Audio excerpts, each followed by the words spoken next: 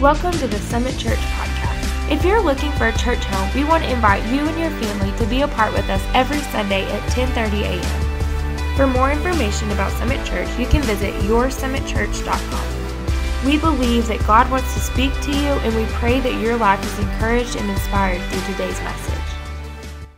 Hey everybody, we're so glad you joined us today for our Summit Church Bible study. You know, we love to preach and teach, and we have some excellent communicators here at Summit, but you know, it's different than having a discussion. And so for these podcasts and this YouTube video, we really like to kind of create a discussion so you can jump right in here with us. If you want to communicate to us or talk to us, you can reach us at connect@yoursummitchurch.com. And honestly, if you have any kind of questions or comments that you would like for us to know that come out of this Bible study, we would love to hear that from you. So interact with it, listen, learn, develop, because we really want to get the word of God in us. You know, David said, your word is a lamp unto my feet and a light unto my path. He said, I've hidden your word in my heart that I might not sin against you. We know that we're blessed when we meditate on the word of God. So let's just be those people. Let's just be those people who are digging into the word. You know, we're going to look at 1 Peter, and we're going to actually look at both of these as we go through in the next few sessions that we do. But I wanted to look at it because it really is an indicator of how we are supposed to be in Christ. I think that we have maybe possibly gotten a little bit lazy about our Christianity in our world today. And what I mean by that is, we have settled for merely the beginnings of doctrine, the beginnings of theology. What Jesus intended is fully more than what we're experiencing. And so I think we make mistakes. And what we find here when we look at Peter and how he so excellently spells out what it means to be a Christian, what it means to act on our Christianity, how to make the Word of God applicable to our lives. He almost is almost in opposition to how we look at things. I mean, he shows us that Christianity is more than just being a cultural Christian. In other words, just going through the motions of Christianity by religious exercise. He shows us that being a Christian is more than just saying, hey, I asked God to come into my life, so, he's given me his grace, so whatever I do now is just God's okay with that. And it doesn't take into context growth and maturity and development and to become what God, called us to become. And so, Romans chapter 8, verse 29 says, those he foreknew, he also predestined to be conformed into the image of his dear son. That is what we're supposed to be doing. And so we can never go, hey, it don't matter. Life is just what it is. If I live a lifestyle of sin, it's all good. Well, that's not being conformed in the image of Christ. Yeah. So we definitely can't live that way.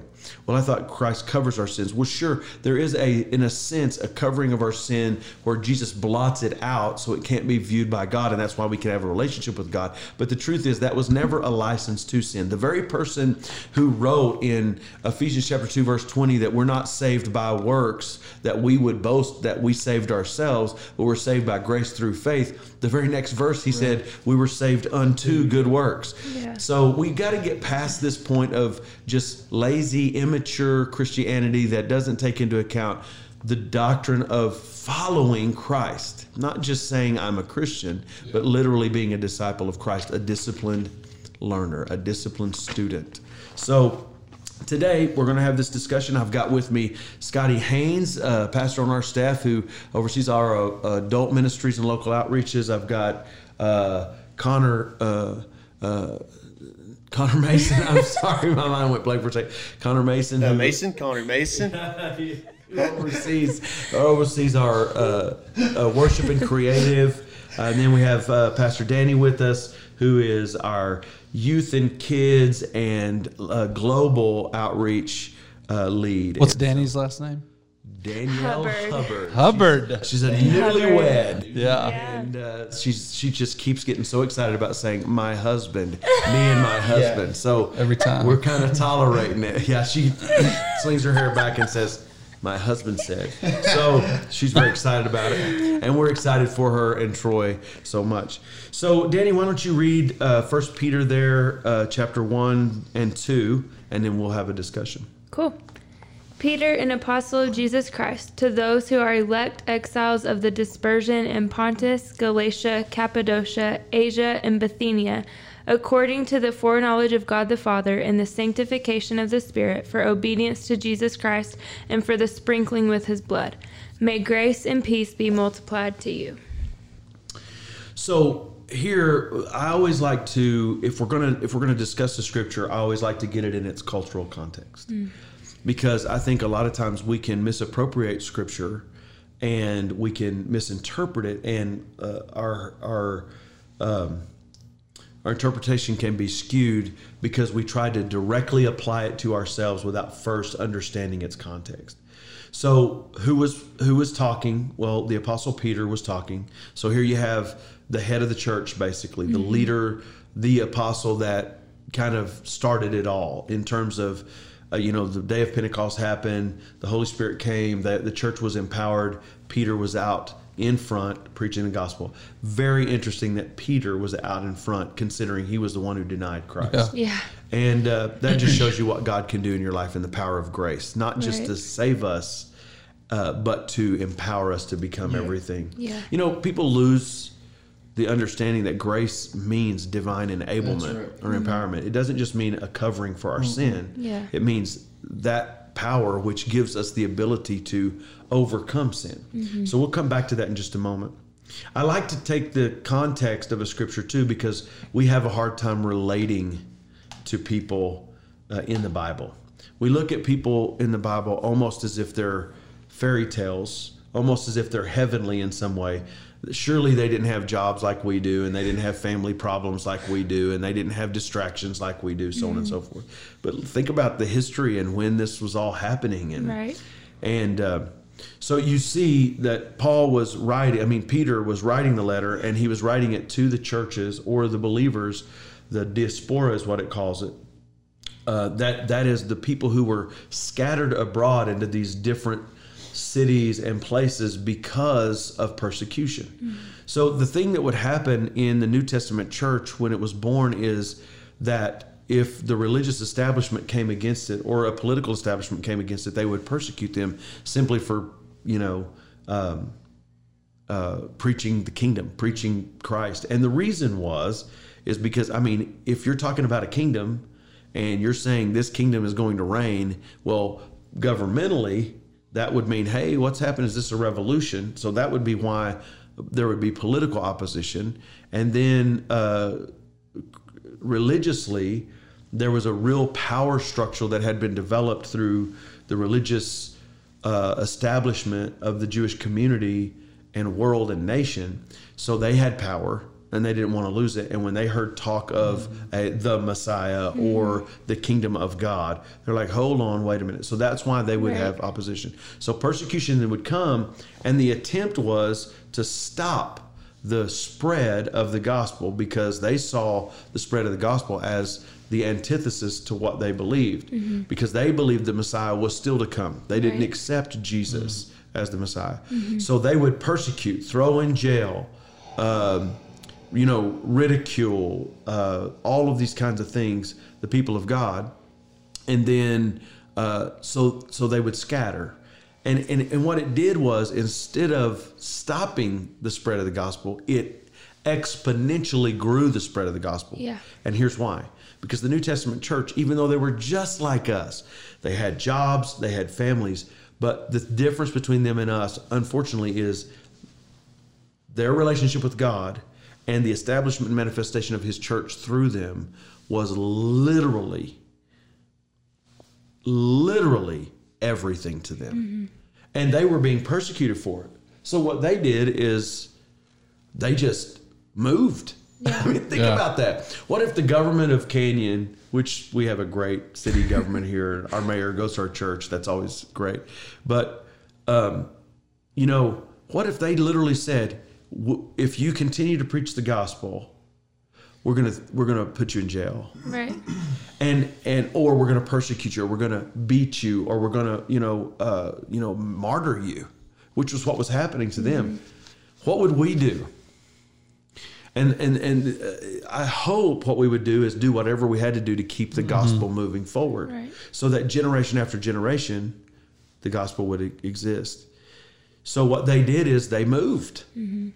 If they could safely stay where they were, they would. If they couldn't, they'd move to other communities. And what did they do? They set up churches. They preached the gospel.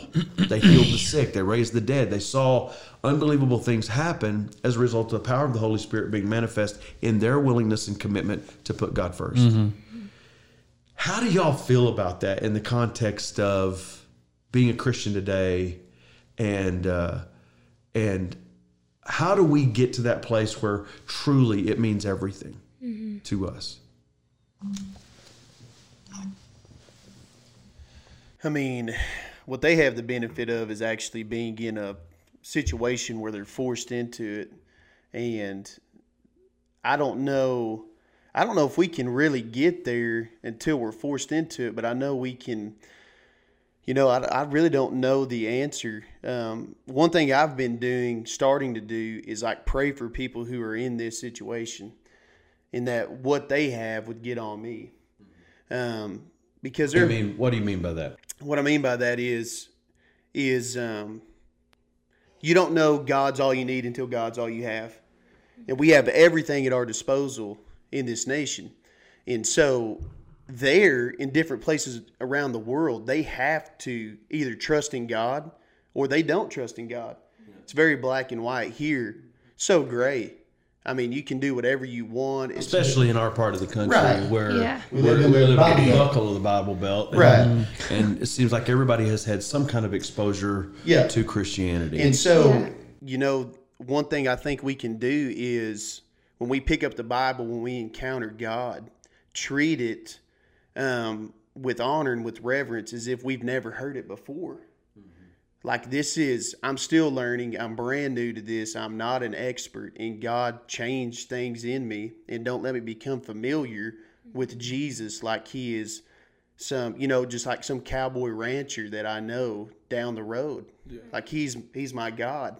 And so I think really putting him in his proper place mentally and asking him to get us there is where I would start with it. How unfortunate it would be that we would have to come to a place of persecution, like true persecution. Some people try to claim that we're suffering persecution right now. Truly don't understand what it means. But how sad that would be. And I really don't think it has to go there. I mean, it could go there. I mean, ultimately, it is going to go there. I mean, towards the end of times, Christians are going to be looked at as the enemy, obviously. But it's not there now. And to me, it would be so unfortunate that we would have to face that kind of trial before we would go, man, I'm going to give it my all. And my question is kind of a hard question. And that is, do we really believe that people who would not live full on for God in a blessed situation like we are now, if they were faced with true persecution, would they continue to follow Christ and stand for who he is, or would they find it easier to go, I'm gonna bow out. I'm gonna bow out and just so my family's safe. I hear people say, and I'm gonna say this, it's gonna sound extreme in our culture, but the truth is this happens all over the place. It'd be one thing. What if you weren't faced with you losing your life, but you were faced with your family being executed? What do you do then? Right. Well, there's only one thing to do. The problem is, I don't think we have an eternal perspective anymore. Because if you're faced with that situation, eternity is everything. Yeah. Right. And God has dropped a thought in my spirit that just lately, and that is this: life is too short and eternity's too long not to be completely enamored with God. And I think if we're going to face any kind of minimal persecution or any kind of even a fight spiritually against a distraction in the world, we got to get an eternal perspective again. How do you guys feel about that? Yeah, I'm just thinking, there was such a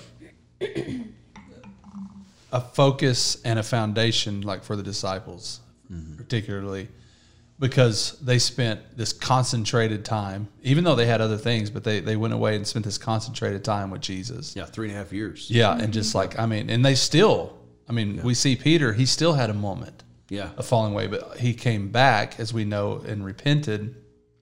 But there was such concentration and focus right off the bat, and just especially in Western culture, we have so many things vying for our attention. Right. Yes. So even I truly believe, and I think this is a lot of our fault as churches.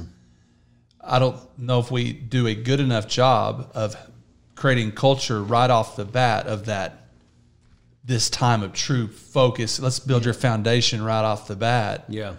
Because we know what happens is a lot of people make a decision for Christ, some of which is maybe surface level, not really submitting to Him as Lord. Right. And so I think at times it's hard for us to help them come to a place of like this. You got to be rooted in this, and then let that start your lifestyle of can't live a day without being in the Word, being in prayer, being around other believers.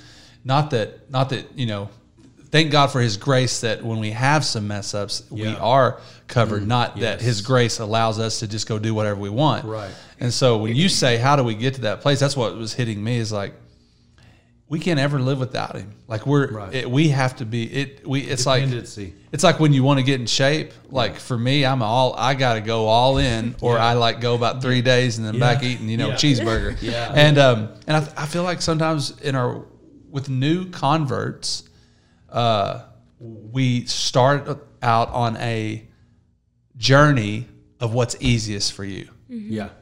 Yeah. Just raise your hand, and I mean, I'm not. Right. It is not in our work so that we can boast. We understand that.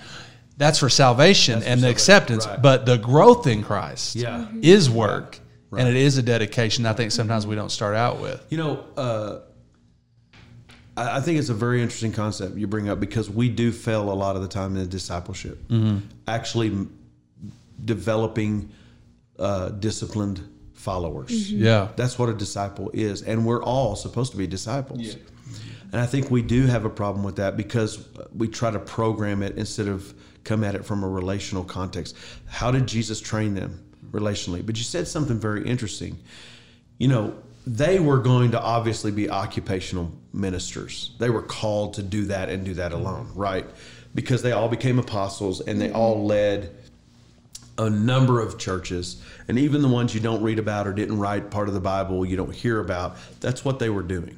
They were leading communities of churches and taking special messages to those people and preaching the word and sharing the love of God and all of that kind of thing. But I think it leads us to a thought that we need to have. Jesus came to them, and here's what He said. He said, "Follow me." Well, I used to think, oh my God, how did He just come up and say those two words, and then guys just said, all right, I'm going to give my next 3 years to you. But you have to understand Jewish culture a little bit, that if a rabbi did that, number one, a rabbi normally wouldn't take guys that old. They started out real young, and if you were chosen by a rabbi to study under them, like you hear Paul write about how he studied under Gamaliel, a rabbi chose you. That was the biggest deal. And for these guys to be chosen, they were not the kind of people that you would think that he would choose. It was a special thing. And when a rabbi came and said, "Follow me," it was literally like the greatest honor. And you would go follow them. And the whole process of rabbi to Talmudim or disciple was the process of you becoming them. Not you follow their teachings, but you become a duplicate of them. So when Jesus came to them and said, "Follow me," they knew what that meant. I'm about to give years of my life to this process of change. That's why, Peter and James and John and Andrew just dropped their nets, their business. Yeah. They left their business to their dad. I'm sure their dad really appreciated it. But they were like, we're following. So is there, and of course there is a difference between someone's called occupationally and someone who's not, but the truth is the basis of Christianity or discipleship, which, you know, we really shouldn't use the word Christianity as much as we do followers of Christ, because we really are followers or disciples of Christ more than we are Christians. Christian was a term that was used by the Romans to basically be insulting to Christians, negative right? connotation. And now it's become a cultural term, just like you would say Muslim or Buddhist Christian, right? So we have to, I'm not trying to be legalistic and say we have to make that distinguish that in our terminology. I'm just saying for our understanding, our role is to do that. So here's the question then. Are we as Christians to change what Connor talked about of this distractedness, this options, this everything at our disposal? Danny, do you think that there's going to have that if the church to become what it needs to become, there's going to have to be a moment where Christians, like just people who are followers of Christ, not occupational ministers, are going to have to say at some point, I mean, in what ways are we going to be able to go, I'm going to intentionally be attentive in a prioritized way to Christ, and I'm going to have to change some things about what's distracting me for us to really go to the place that God wants us to go. Because sometimes, I'm going to be honest, I'm not sure God recognizes the church when he looks at it today. So Danny, what do you think about that idea of our focus? I think we have to be willing to get uncomfortable and like get in a different space. Like my mind goes straight to going overseas because that's been my experience. Like when I was in America, even coming back home after being gone for a year, coming back home was so hard because it's like you're in this totally different environment, totally different space where you are so focused and so intentional, and it's like the whole goal and mission of the whole year. And then you come home and it's like nobody's in that space. And so you have to create it for yourself. And like stay focused on it yourself because no one else around you cares what you're doing. You know, like they're not creating this space for you. So but is that the intensity that we're going to follow Christ with? Is that really it? I mean, I can hear people in my mind saying, I can't live my life like a missionary. That's not possible. But I don't think that's what you're saying. No. What are you saying? Just at home, like, I think you have to wake up each day and ask the Lord, like, Lord, what do you have for me today? Like, what kingdom are you trying to uncover today that I can partner with you in? Like, who are you placing in front of me that I can minister to, that I can show your kindness to, that I can show your mercy to, that I can show your character to. And just being intentional with your everyday is a step towards that. Well, because honestly, if you do that, that's going to become sacrificial. Because God, I have this saying, and I really believe it. No great thing has ever happened in a comfort zone. Nothing. That's absolutely right. No great thing. And I just think as Christians, I'm not trying to be a martyr. No. I don't want to be killed. But I do think that as Christians, we might try a little discomfort. I mean, honestly, we might go, I think a lot of us struggle with spiritual growth because we're trying to hold on to this way of being. And I mean, you've experienced that kind of this last 2 years in planting a church. I mean, a lot of your life was a total sacrifice for those 2 years. Anybody who plants a church, that's the way it is. How do you deal with that discomfort? And is that really what it takes to be that kind of follower of Christ that is really going to bring revival? I think we've cheapened revival to, I'm going to pray and really pray and ask God for revival, and God's going to blow everything up. But if God really did that, our life would change, or revival would go. And are we willing for our life to change? That's the point I'm getting at. Is what does it take really to be that kind of Christian, that kind of follower of Christ, that the destiny and purpose of God is being manifest in your life? Are we willing to be uncomfortable? What was that like for you in the church planning? Well, I was even thinking too, as Danny was talking about, when you're in these moments of the concentration, the focus, and all the things when you go on a mission trip, all the things that you're like normal every day that's so important.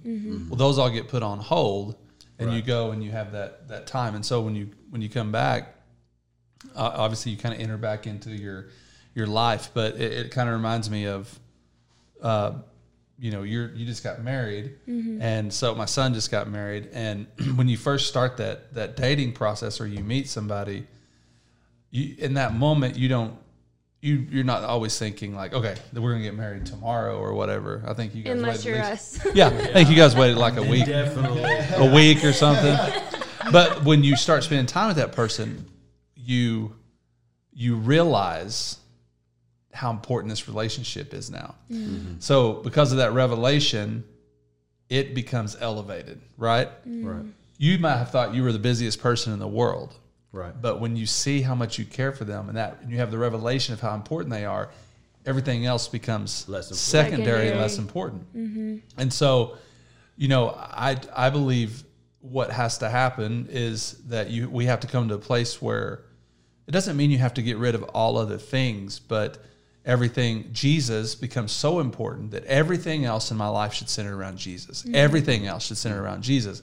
And if it's a distraction, then it should drop. And then that relationship becomes so important that you say, okay, I'm willing to do whatever it takes to continue to draw close to you and do your will, even if it seems sacrificial. But if we're honest, we live in a culture where we think we have rights. Yeah.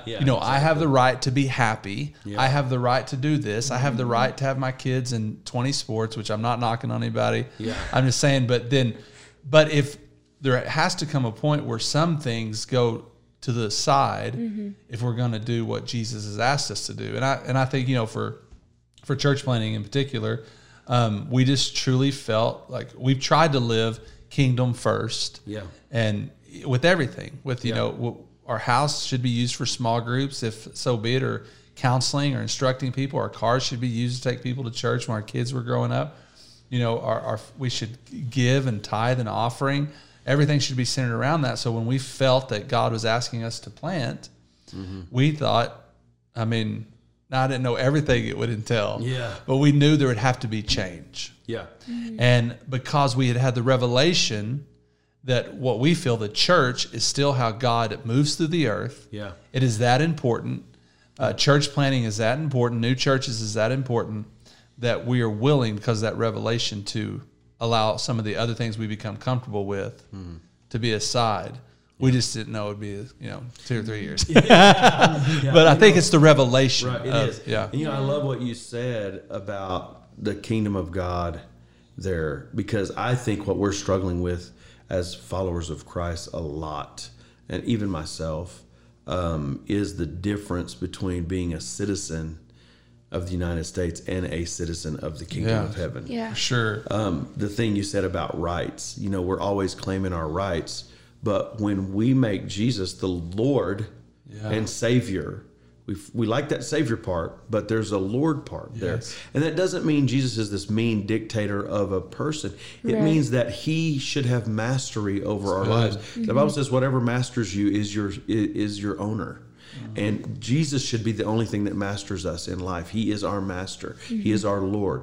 And so when we're talking about, I want this and I want that, and I have a right to this and I have a right to that, it truly reveals that we are considering our citizenship on this earth, but we're not considering our citizenship of heaven, where we lay down our rights for the benefit of others, for the benefit of the kingdom, for the benefit of moving the kingdom forward and the kingdom purpose being fulfilled. And I just think it's very interesting. Connor, how do you feel about that concept, and how do we walk in that? Because I think it's one thing to say, yeah, I get it. I think it's another thing to daily, like Danny was saying, literally. The Apostle Paul, we put the Apostle Paul up on this pedestal of he was the man, 2/3 of the New Testament. He was changed so thoroughly. His regeneration, his born again experience is no different than ours. No. He was so conflicted. Yeah, and every day he said, daily I die. Yeah. Right. Daily I die to myself. That's right. Die to my flesh. How many times did Paul say, crucify the flesh and the lust thereof? He was saying to himself, I mean, God had to even tell him when he was kept asking God, change this, change this, change. We don't know what his thorn in the flesh was, but it's change this, change this, change this. And God said, my grace is sufficient for you. He struggled Yeah. with this. God owns my life. Yeah. But he wrote something so interesting. He said, I was bought with a price. Yeah. My life is not my own. Mm-hmm. Wow, that goes against, man, it makes my back bow up. Yeah. I mean, when you say that word, we've been trained so thoroughly to own ourselves and to be independent. And I always like to say that in a relationship with God, Connor, it's not like human. Like in our human relationships, we want our kids to grow up and to be independent. Maturity is evaluated on the basis of independence. And then we want them to become interdependent, where they get along with other people. Yeah. I don't want my kids to live with me at 40 and still expect me to take care of them at 40 and their family. I would rather they be mature. I would be more proud of that. That's human. Mm-hmm. But in our relationship with God, I think true maturity is evidenced by dependence. Total. I totally depend. I know I cannot do this on my own. I have gifts, I have abilities, but even my gifts and abilities, where'd they come from? Yeah. God. So, Connor, how do we do it, man? How do we get to that place where we are intentionally living full on like that? I mean, it's just, to me, it's a reiteration of what we've said. It's just like it's a daily decision, like Paul said, to die to ourselves. But it's so funny because we're talking about being uncomfortable, and a lot of things God requires of us, our Father requires of us, can be uncomfortable to us, but that's the place in which we're most fulfilled. So it's this paradox of, you want me to be in the world, I'm supposed to be mature by being independent, but to you, I'm supposed to be dependent. And it's so funny. It really makes me laugh, and it's just amazing that God, it's the providence and the sovereignty and just the oversight that God gives to us when we really lean into Him that way. It's just amazing. And as we sit here and talk about it, I hope that people that are listening to this, that faith is built, that when we lean upon God and we really depend on Him and choose to take this on, it's not a weight. No, it's light. My yoke is easy. My burden is and it's fun, and it's the greatest adventure you could take. And I think, kind of like what Scotty was saying, when we preach from our pulpits at the beginning, when people get saved, and we pitch salvation like this get out of jail free card, and however you want to spin it, man, this is like a commitment. This is a real thing that we're doing. Yeah, how many preachers do we hear today go, man, all it takes is just, we're not saying pray for an hour or read your Bible for an hour. We're saying, now we'll go to any lengths to do other things, and we have no problem, go work out for an hour, or whatever. But for some reason, we're trying to tell people just 10 minutes a day. Just do 10 minutes. I mean, I wonder what God's thinking when His representatives are going to people, hey, the way you grow is to do as little as possible. And I think when we do that, it's our fault. We're starting people out, and they're thinking, man, this is going to work out just because I said this one prayer, and I don't have to worry about anything else. And man, it's so cheap. It's such a cheap faith we preach sometimes, when it's like, when I give myself to something fully, that's when I reap the most benefits out of it. It's just like with working out or anything we've talked about. And I think if we give ourselves fully daily, we're going to reap the full sacrifice of that. Instead of treating this like an investment, which is what a kingdom-minded person does. They make investment of their life, and they reap an amazing harvest. You put a seed in the ground, the seed die to ourselves, and it brings forth life. But we're treating, a lot of times, Christianity like a lottery. I make a very minimal investment. And get back millions, and it's more of a luck mindset than it is a destiny mindset. Let me say this: we preached a message to go along with what we were talking about. We preached a series called "The Other Side of Sacrifice." a while. And the reason a lot of times people struggle, those of you who are studying with us today, at least a lot of times we struggle with that total commitment lifestyle, that sacrificial lifestyle, because we cannot see the other side of sacrifice. Yeah. But we really can if we stop and think about it. If we go through the Word and read, those people couldn't see the other side of sacrifice. This is what faith is all about. In other words, God, this is you're asking me to sacrifice my son. And God really wasn't asking that. He was testing him, because when he started to do it, God said, hey, don't touch your son. So the truth is, if we could see what's going to happen as a result of the sacrifice we make, we would readily, quickly do it with total submission and surrender, because we know the result is going to be something positive and powerful for the kingdom of God. I read it in my devotion today, something I've never had this thought before. I've looked over it a million times. But you remember the story in, I think it's John chapter 11, the story of Lazarus dying. Jesus stayed. He could have come back home, but he stayed, and he let Lazarus be in the grave for 4 days. And I've heard that the Jewish culture says after 3 days, the spirit goes on and leaves the body. So he waited 4 days just to show, regardless, it doesn't matter. I can do this. I'm a miracle worker.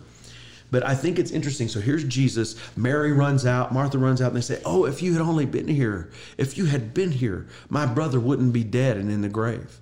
And Jesus says, well, haven't I told you that I'm the resurrection and the life? Oh, I know, Jesus, that when the resurrection comes, all will be. No, I'm the resurrection and the life. And he that believes on me, though he were dead, yet shall he live. He says all this. She seems to accept it. Then they get up to the tomb, and he says, move the stone away. And Martha says, don't move the stone, because the stench of death is on him. He stinks already. He's already decaying. Now, think about that. She was about to miss the miracle of resurrection over her discomfort. Yeah. Of a smell. Of a smell. Yeah. This is going to be awkward and uncomfortable. And you know what I found to be true in my life? Almost everything God has asked me to do felt awkward and uncomfortable. But on the other side of obedience has always, listen, I don't know who needs to hear that today. I just feel that in my spirit deep. I don't know. God's asking you to do something, and your first feeling is, God, that is awkward. They're going to think I'm strange, or if I say that, or if I do that, somebody's going to think I'm a weirdo, or that's a risk, or that's going to be hard. Or I'm going to have to sacrifice. There's always when someone, God, supernatural, asks of us, us human, natural, to do something, there's always going to be that component of, this is awkward. Right. This is strange. It's counter to the culture. It almost seems counterintuitive. It's obviously counterintuitive to walk around walls that can't be penetrated in war to win a battle. That's counterintuitive. Yeah. That makes no sense. Right. It's awkward. It's uncomfortable, but it produces every single time. Yeah. So how do we get to that place where we go, I'm just going to believe it. Yeah. I'm just going to believe it, and I'm just going to do it. Yeah. How do y'all feel about that? There's one thing I want to... I mean, I'm sorry. I didn't mean to interrupt you, but I'm so stirred up about that. Because it stunk. Yeah. Don't open that. It's going to stink. And Jesus was about to raise that brother from the dead. Our five senses get us in trouble, man. We trade what we can see, what we hear of course, right now. And most so everything that God does, we don't see yet. Yeah. Yeah. And, man, I mean, that's convicting, and it just... It's a challenge to our faith. Yeah, and right, it stirs up faith. But go ahead, Danny. I was just going to say, I wanted to... No, I'm just teasing. Go ahead. Man, there was just one thing I wanted to add to kind of go back a little bit when you were talking about independence and dependence. I just remembered that it's either the Hebrew or the Greek word for independence means rebel. Oh, wow. And I think that's so, like, when we want to be, and I find it in myself because I used to be I'm still pretty independent, but I used to be very, very independent. And I can tell, like, in my life, in the course of my life, like, when I'm being more independent, it's when I'm rebelling against God and what He's wanting me to do. That's good. So good. And I think that, like, just be dependent on Him. And when you put your full trust and dependence on Him, then you have nothing to worry about. Right. When He has something in front of you.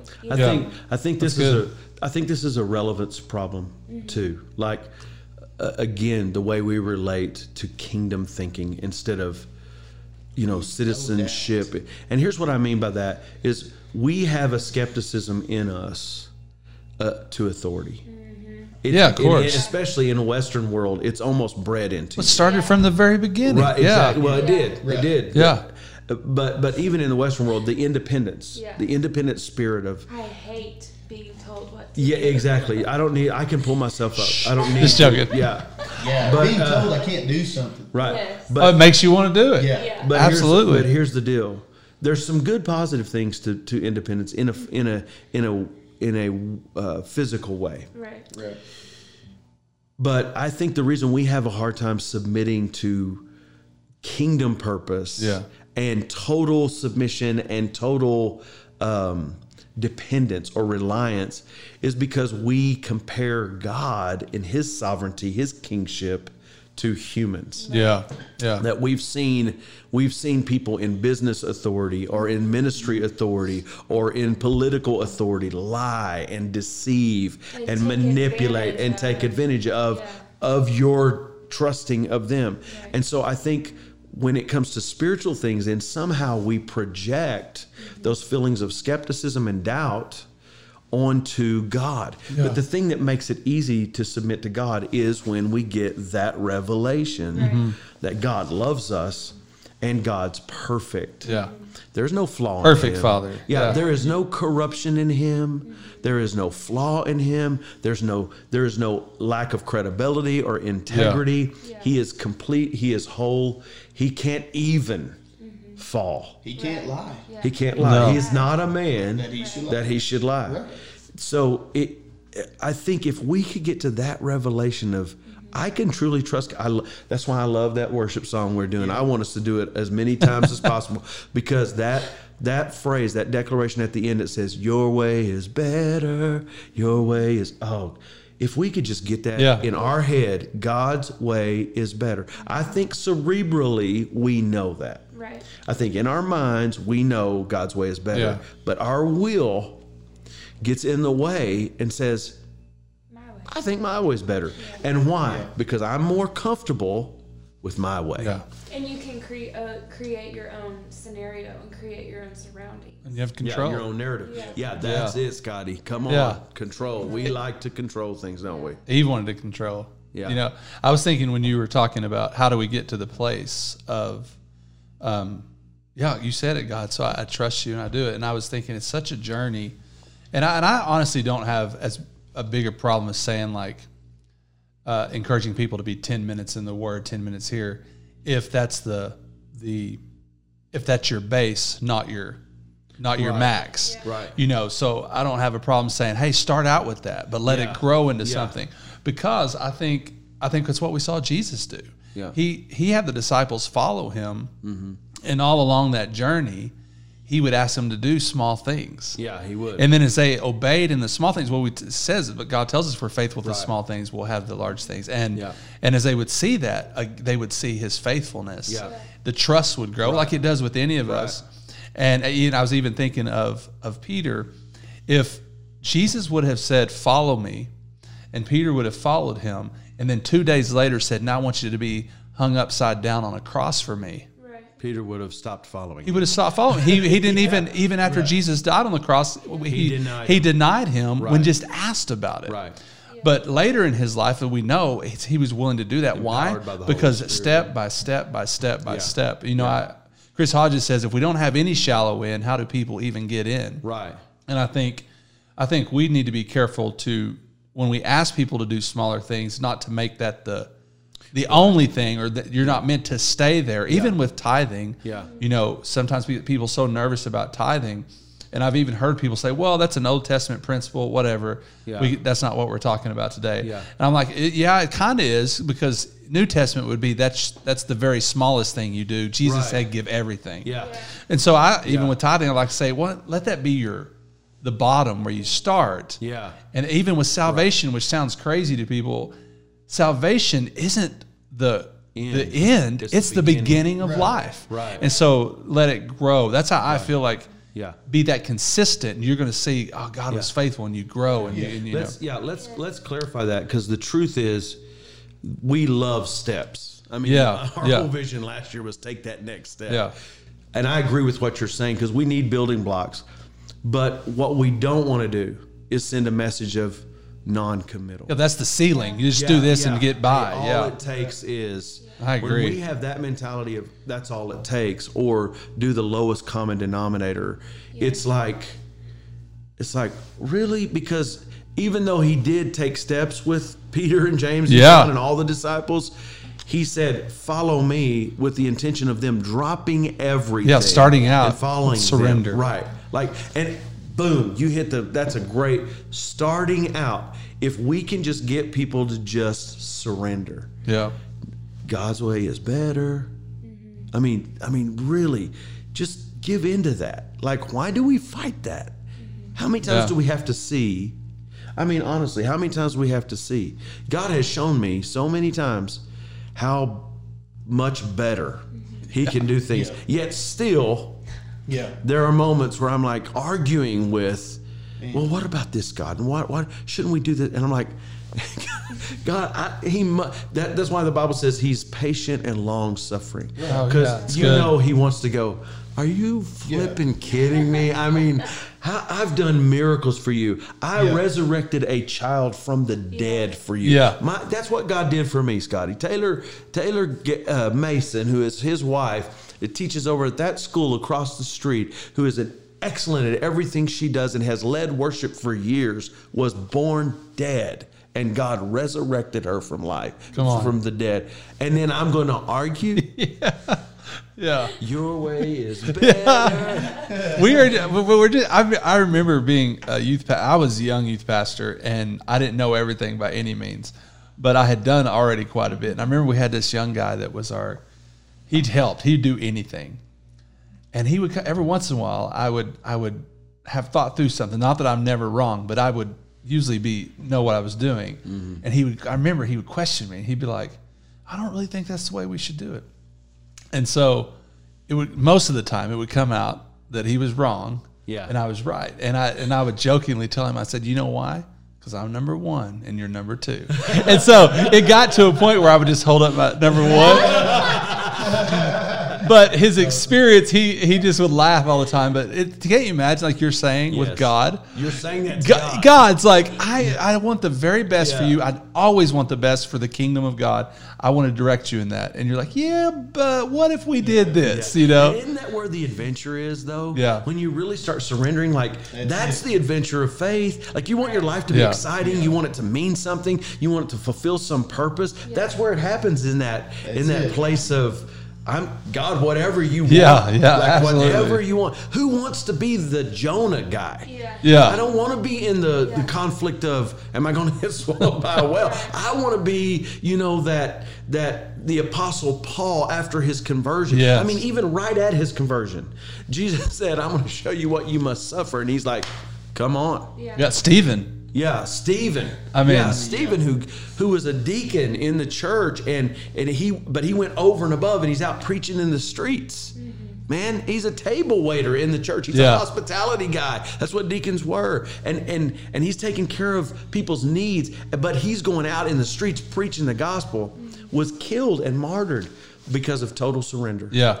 And and then now somebody just said, well, I definitely am not surrendering it. But no, that's the adventure of life, because it was Stephen who stood there and was being stoned and looked up and saw Jesus standing at the right hand of the Father. Now that's very important because the Bible says that Jesus is our high priest. And there's one thing you know about the high priest. He never sat down. Never. His work was never finished. Like in the Old Testament, when the high priest would go into the Holy of Holies and he'd make sacrifice once a year, he would never sit down because perpetually those sins would just roll over. They weren't dealt with. They weren't destroyed. They weren't done away with. They were just rolled over when we made sacrifice to appease God.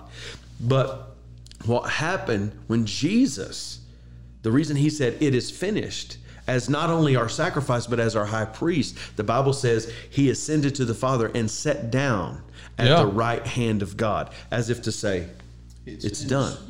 Don't have to stand up and make sacrifice anymore. It's done. But right after that, Stephen preaching the gospel, the Bible said they looked on him and his face looked like the face of an angel. And he looked up into heaven and Jesus was standing. I get emotional thinking about, you know, he was standing looking at him going, man, you did it. You did it. That's what I'm talking about, eternal perspective. So at the end of every segment now, at the end of every Bible study, we're going to do a little segment called A Provocative Point. And today, we're going to talk about, I can't remember the name, so I'm not going to go into all that. It doesn't matter anyway. But we're going to talk about the congressman that prayed in the United States Congress, and he ended his prayer. There were a lot of things wrong with the prayer. It was trying to be inclusive. He was invoking, I believe he was a Methodist minister, but he was invoking Hindu gods and other kinds of things. It was, to me, a Christian, highly offensive, but he ended the prayer by saying a man and a woman. And I thought it may have been a wedding he was doing. What it felt like to me is he's a liberal person in his theology, and he was trying to make his prayer equitable. I'm honoring men and I'm honoring women and so on and so forth. Here's the problem with what happened as far as I can tell. My first problem with it obviously is spiritual, because that's completely inappropriate. And my second problem with it is intellectual, because it was one of the most unintelligent things I've ever seen. And to have a leader at that level praying that way was offensive to my intellect. Now, we all know why, because the word amen it's a derivative of Greek and Hebrew, and and all it literally means is so be it. Like someone prays a prayer or someone says something, and then you would say amen, because you're saying that's right, may that come to pass, so be that. And it has no place in a conversation with gender. Now, why is this important? Why is it a big deal? Why did everybody get so up in arms about it? Because we want to hold women back, or because we want to put men forward, or anything? No, because here's the problem with that, and it really is a problem.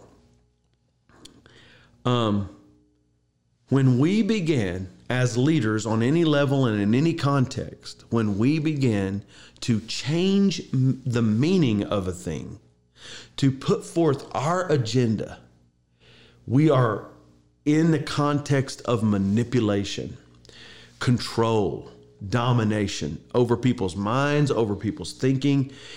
Because culture's built in the language, and if I use certain language to guide your mind or direct your mind in a specific direction that is based on my agenda, then I am manipulating you by changing the meanings of those words to mean something else.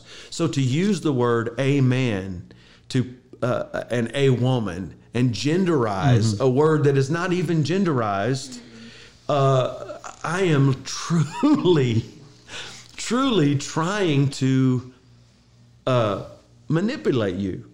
And there's no place for manipulation in our government. There's no place for manipulation. And here's what it indicates. It indicates a very big problem. It indicates that we're reaping the harvest of a philosophy that was in seed form years ago called cultural and moral relativism. It's a hedonistic worldview, and it just basically says, I have my truth, you have your truth. There is no absolute truth. And then what you have and what that forces is a constant division and mix up of whose truth is better, my truth or your truth. Yeah. And what that is based on is this rebellion or independence of, I don't need God, I don't need accountability, I don't need anybody telling me, I want to live how I want to live, and as long as it doesn't hurt someone else, then I'm fine. But here's the problem. We are finding in our culture, as we reap the harvest of this seed that was planted many years ago, it is hurting everybody. It's hurting the way we think. It's hurting the unity of our country. It's hurting us morally. I woke up to a statistic yesterday morning that astounded me and shocked me, but already in 2021, internationally, there have been 1.1 million babies killed in the womb. Wow. Already in 2021. We're only how many days in? 13th or 14th day in? So 12 days in, internationally, there have been 1.1 million innocent deaths. Why? Because we have normalized a horrendous thing. And that happens as a result of us changing meaning. The Bible said in Isaiah that we would come to a time where men would call good things evil and evil things good. If we don't live in that day, I don't know what we live in. Any comments or thoughts on this provocative point? I mean, maybe a few. I think I'm we can sit here and talk about this all day, but I'm so tired of everybody trying to be trendy and woke and all this bull malarkey, you know? And I think it's just influenced everything from politics to religion. Political correctness is what you're talking about. Yeah, and just staying up with the times, like just not being offensive and I think I believe he's Methodist. I believe this guy was just... Nothing against... No. Let me just say something real quick. Nothing against Methodists. We have great First Methodist Church, but the Methodist Church at large, United Methodist Church, has gone through a major split in the last year or last year because of this very thing, these tendencies towards not receiving the Word of God as absolute truth and treating it as if it's irrelevant, etc. Yeah. So he literally quotes the pastor's blessing. I mean, we do it every week. Yeah, may the Lord bless you and keep you. Yeah. Cause His face to shine upon you. All of that. He quotes that and then ends the prayer with amen and a woman, as to normalize it and to set a precedent right there. Yeah. Which is, I mean, anybody that knows the word knows he stepped out of bounds and it was crazy. But for people that don't know and don't understand, it's really frightening and scary. And I'm thankful we're talking about it, because it's not okay that people mix, like you said, their opinion and their trendiness to stay popular with the Word of God. Right. This is always trendy. This is always the top of the list. Yeah, political correctness. And it's countercultural. Right. Yes. Right. Political correctness has taken us to a place that, in my mind, is horrendous. Yeah. And the reason is because used to, when I was growing up, politics was, you thought about it maybe 4 months before a major election, and then it went away after the election happened. And you didn't. Now, because of political correctness and because of the 24-hour news cycle and because journalism the way it is, and because having a political class that goes to Washington and never leaves, that's my opinion. What has happened is it's politicized everything. Now every waking thought we have has a political component to it. Now, here's the problem with that, and it's how we get into this relativism that everything's relative and there's no absolute truth. It's because we don't make decisions based on right and wrong anymore. We make decisions based on political expediency. In other words, if this is going to favor me politically, that's my answer. That is scary. I'm going to hold my finger up. Which way is the wind blowing? Yeah. That's the way I'm going. That's why you got politicians that seems like they're lying every time they open their mouth, because 30 minutes ago they were saying they're for this, and 30 minutes later they're against it. Because we're not living by values, and it's not just in politics either. It's not just in politics in terms of government. It's in our culture. Yeah. So now we've got ourselves to a place where we're not going to establish our life on absolute truths and realities. So much so that now we're living in some ways not reality, and accepting that as normal. Mm-hmm. Like when someone sees themselves other than what they are, and psychologists will tell you. And I'm not just talking about transgender issues. I'm talking about any kind of issue like that. Like, I'm identifying as this thing. You're not that thing. Right. But no one's allowed to say, you're not that thing. We got to go, oh, love you, God bless you. Do your thing. Do your thing. And they're suffering with a psychological problem, not being fixed because we're being politically expedient. We got to give everybody permission to do whatever. And if you don't, you're a bad person. So that puts us in a position of, if something's evil, we got to call it good, or we're bad. Right. So it's a very for a lot of Christians, it's very confusing. Yeah. And here's what a lot of people are doing. They're stepping back spiritually because they don't want to confront the discomfort of having to deal with that. And the answer isn't stepping back. The answer is stepping deeper in. Let's get deeper in the Word. Let's get deeper in our thoughts and thinking about reality and faith and values and the commands of God. And remember. Yeah. If we talk about following God's path, we talked about this whole podcast, and you're not in this book, and you're not praying, you don't know the map. Yeah. You don't even know where to go. Yeah, if you've never been somewhere and you try to get there without the map, you're not going to get there. This is the map. Like Scotty, salvation is the very beginning. Yeah. It's the very beginning of so exciting. And you know what I believe, guys? This has been a provocative point, obviously, and I'm sure you have all kinds of ideas. And let me just say, this is not a forum for you to get crazy and be ugly and mean-spirited, because nothing we've said here has been mean-spirited. Nothing we've said here has been controversial. It's just fact. So here's what I want to say to you. We love everybody.